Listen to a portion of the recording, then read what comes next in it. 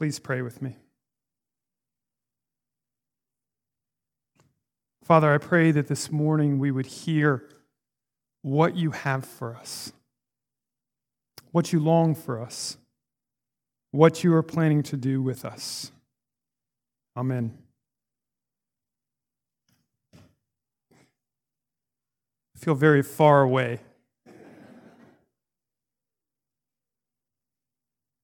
You may have heard before the argument that conservatives are necessarily pessimists and liberals are necessarily optimists.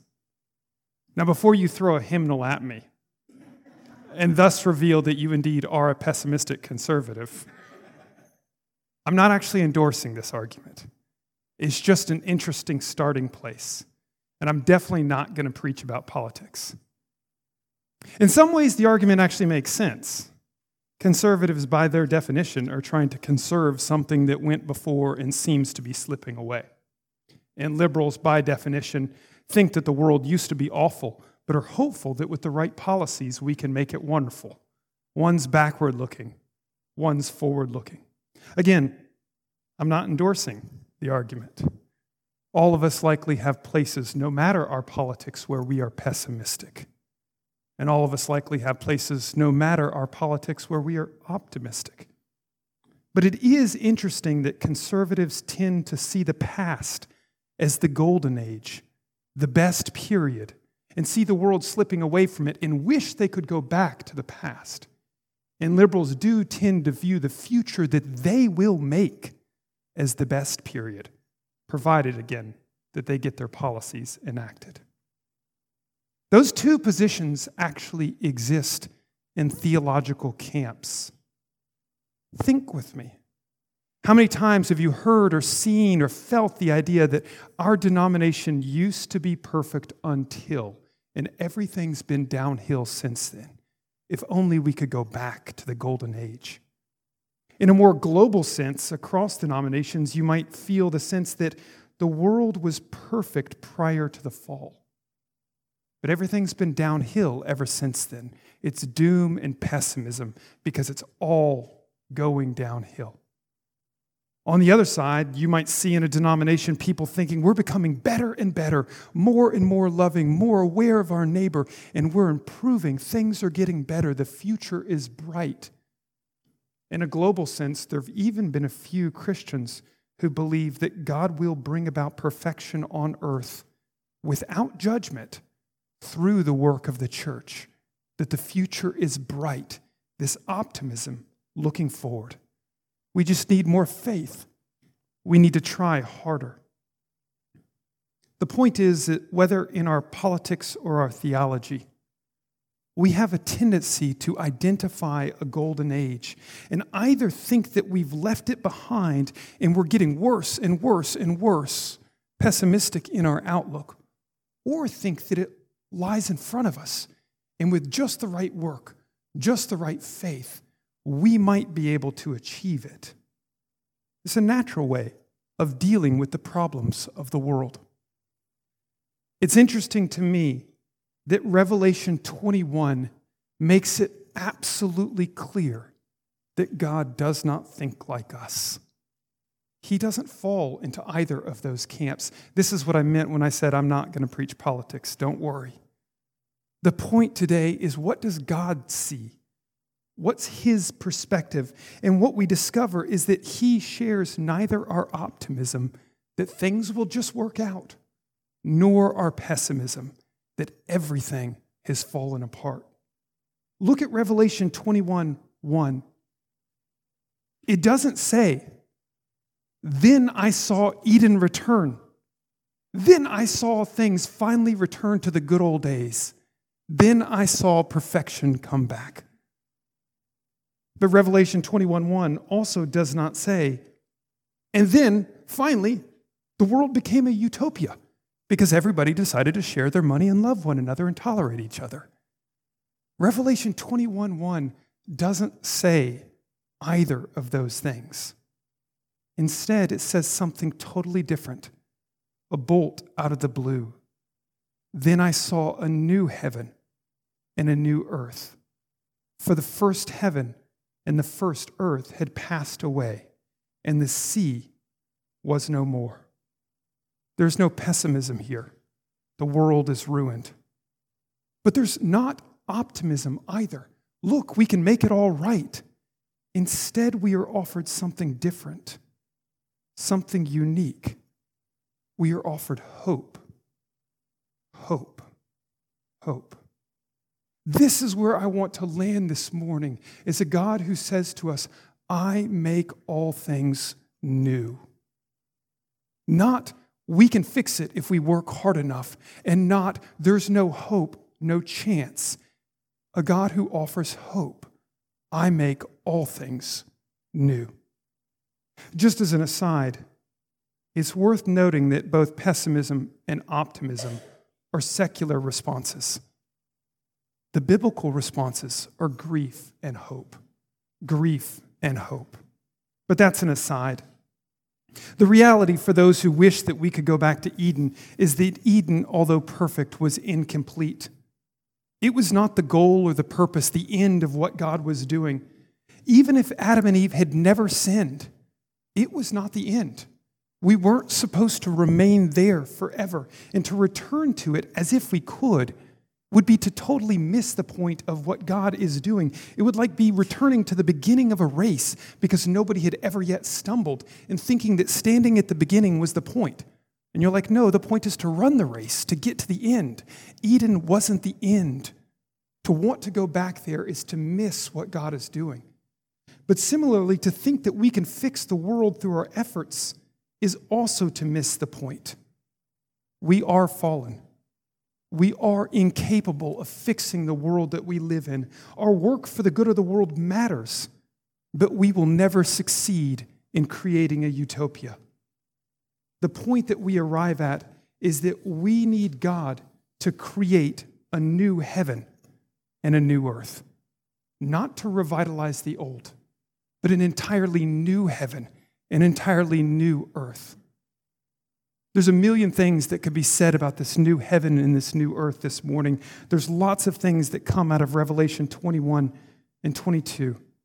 But I want to focus on just one simple aspect of it. One very simple aspect, but beautiful aspect of this new heaven and this new earth. To think about it well, though, we need to go back and think for a moment about something that I said a second ago. That Eden, although flawless, was incomplete. Flawless, yet incomplete. Genesis 1 and 2 describe division after division. Division after division. Sea from land, light from dark, Eden from the west of the world, man from woman. Most significantly, a division between heaven and earth. The divisions are God's design.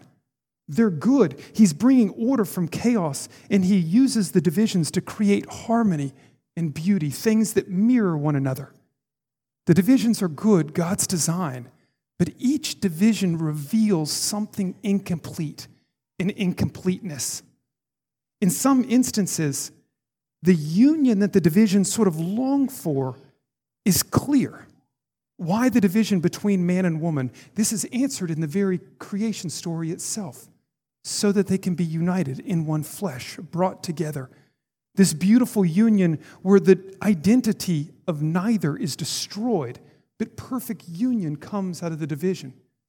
You see the point that if they had remained separate, the purpose of that division would never have been fulfilled. There's other instances, though, ones that we should see almost as echoes of this pattern that we sometimes overlook. We hear in Revelation that the sea is no more.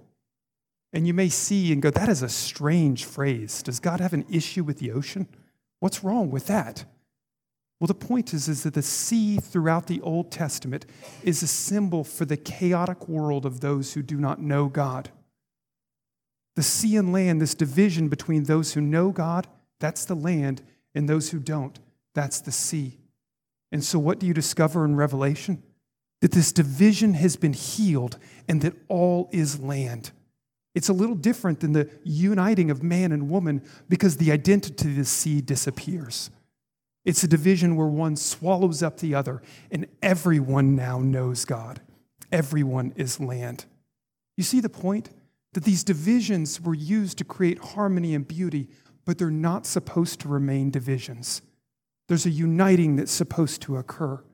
And so we should be not surprised in Revelation that darkness is swallowed up in light. A division that revealed harmony was not the end. It was not the purpose. In the end, light would swallow up the other. All of this should make us think hard about the division between heaven and earth. This is the most important of these divisions. And this division between heaven and earth isn't just spatial. It actually represents a division between God and man. This is significant. Genesis 1 and 2, heaven and earth are split, divided, and we see harmony there. God brings order out of chaos, yet it's a division that reveals something deep, a separation between God and man. And it's a division that's not supposed to remain a division. It's one that's supposed to be divided so that it can result in perfect union.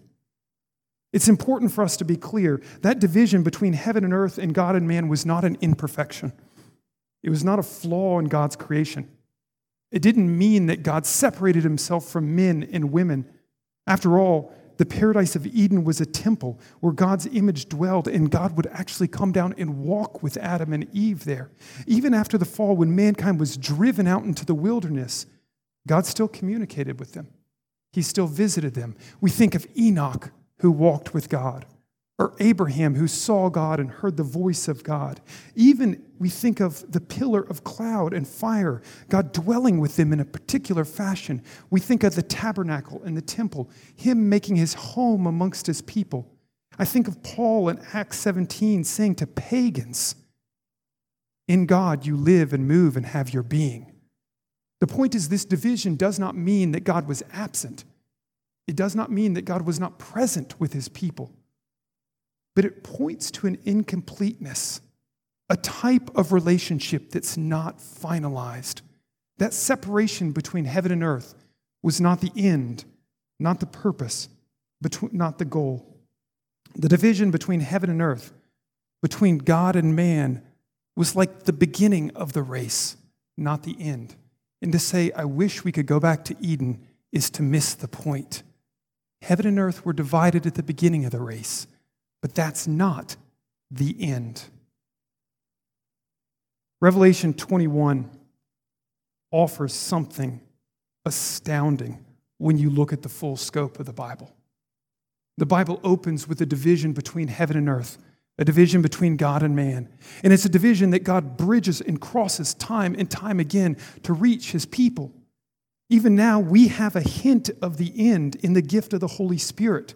We are now the tabernacle of God, and God actually dwells in us through the presence of the Spirit. Jesus Christ promises to be present when we gather together. He promises to be present in the prayers of his people. We're not distant from him. He is here now.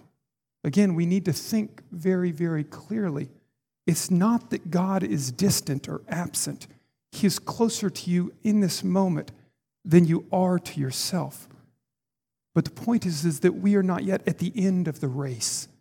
And the end of the race is something new, something greater, something more. In the language of Revelation 21, it is a new heaven and a new earth. Something new, something deep. This something new, this something deep, is something that in hindsight will begin to make perfect sense. God plants seeds all along the way to reveal where he's going, but we rarely grasp it until we look back in hindsight. His new creation will grow from the purified seeds of the old. It's not that this world will be thrown away like so much trash. Instead, everything we know and experience will be purified by fire. And out of that seed, that purified seed, this new thing will grow that will make perfect sense in hindsight. But on this side, his new creation is something that we can hardly imagine. It's something new, something greater, something other, something that's finally perfect, finally complete. This is what I want y'all to see. Eden begins with an incompleteness. It's still flawless, but it's incomplete. Heaven and earth are separated. God and mankind are separated. God still communicates himself, but there is a distance there, a separation there. What do we see at the beginning of Revelation 21? I saw a new heaven and a new earth. For the first heaven and the first earth had passed away, and the sea was no more. And I saw the holy city, the new Jerusalem, coming down out of heaven from God, prepared as a bride adorned for her husband. And I heard a loud voice from the throne saying, "Behold, the dwelling place of God is with man. He will dwell with him, and they will be his people, and God himself will be with them as their God. He will wipe away every tear from their eyes, and death shall be no more. Neither shall there be mourning, nor crying, nor pain any more, for the former things have passed away." This is the point. We see in this vision the separation between heaven and earth cease to exist. This is more significant than we realize. In this vision, we see the separation between heaven and earth, that one that was good but incomplete, that one that exists in Genesis 1 where God creates order. We see that separation cease to exist. We see the heavenly city descend from the heavens and come down to the earth, and we see finally what the Bible has been longing for the very beginning, the joining of heaven and earth. The joining of heaven and earth. It's like a marriage that finally comes after years of waiting. There had to be a separation. There had to be two distinctions. God is different than man. We are not God. And you all go, "Yeah, I know that." There's a separation that had to occur. But the separation is not the end. It's the marriage of the two that's the end, the uniting of the two. But you remember that heaven and earth are not just spatial. They represent us and God. And so what is this merging, this marriage truly? It is the marriage between the bride and the very Lamb of God. That's why this city, the church, the New Jerusalem, is called the bride. She descends from heaven, and in her there is a marriage that occurs, and God is suddenly no longer separated and distant from his people. There was a closeness that this old creation hints at but can't even comprehend. There is a uniting that we can't fathom when we are in the presence of God in a way that we have never experienced. The encouragement of this is deep. I know you all. I know myself. The people in this room long for the presence of God. They long to stand face to face with Jesus, to know him, to see him, to hear his voice. We live on this side in the old creation where that division still exists, and we are given foretastes of the presence of God. We are given indications of it. But all of the things that we have received to this point are just that, foretastes, indications. They are not the end. There is deep encouragement in this. I don't know about you, but it's good news to hear, Stephen, what you have tasted so far is not the end. That there is something deeper, something richer, something fuller. That the thing that will come when heaven and earth are united is something beyond your imagination. When you listen to Paul's language in Revelation 21 and 22, it descends into ecstasy as he describes the city and the gems and the gold, all these things that even the words themselves don't come close to approximating what he means. Because what we see in this vision is that finally the separation is healed and God is with his people. Again, not that he's absent now, not that he's distant now, but that what's to come is so much greater that the only language we can say is he started all over from scratch. It's completely different. My point for you all this morning is that when you look at your relationship with Christ and you say, I find it lacking, I would say, amen. And if you thought you had all you needed of him, I would be praying for you. This is not the end. What God has for you is so much deeper, so much bigger, so much richer. The call of Revelation 21 is not optimistically think you can make all things work out, and not pessimistically think it's all going down to hell in a handbasket. Instead, the call is hope. The Lord extends a new creation to you. It's one waiting for you, this bride adorned for her husband, and you and I are invited to that. So the call for us this morning is that in the midst of darkness, don't think that you've tasted all that there is of the presence of God. Don't think that he's given you every gift that he has. There is more that is promised, more that is to come. The ethic of the New Testament is consistently the ethic of what you are going to receive. Act now like it's true. What's waiting for you? Act now like it's coming true. My point in mentioning that, if the Lord has promised perfect relationship to you, perfect union to you, don't act as if it will never occur. Step forward into that day after day. His promises are deeper than we can imagine, richer, thicker. God will dwell with us. The tears will be wiped away. There will be no more darkness. We will dwell in him as he casts his tent over us. The images are beautiful.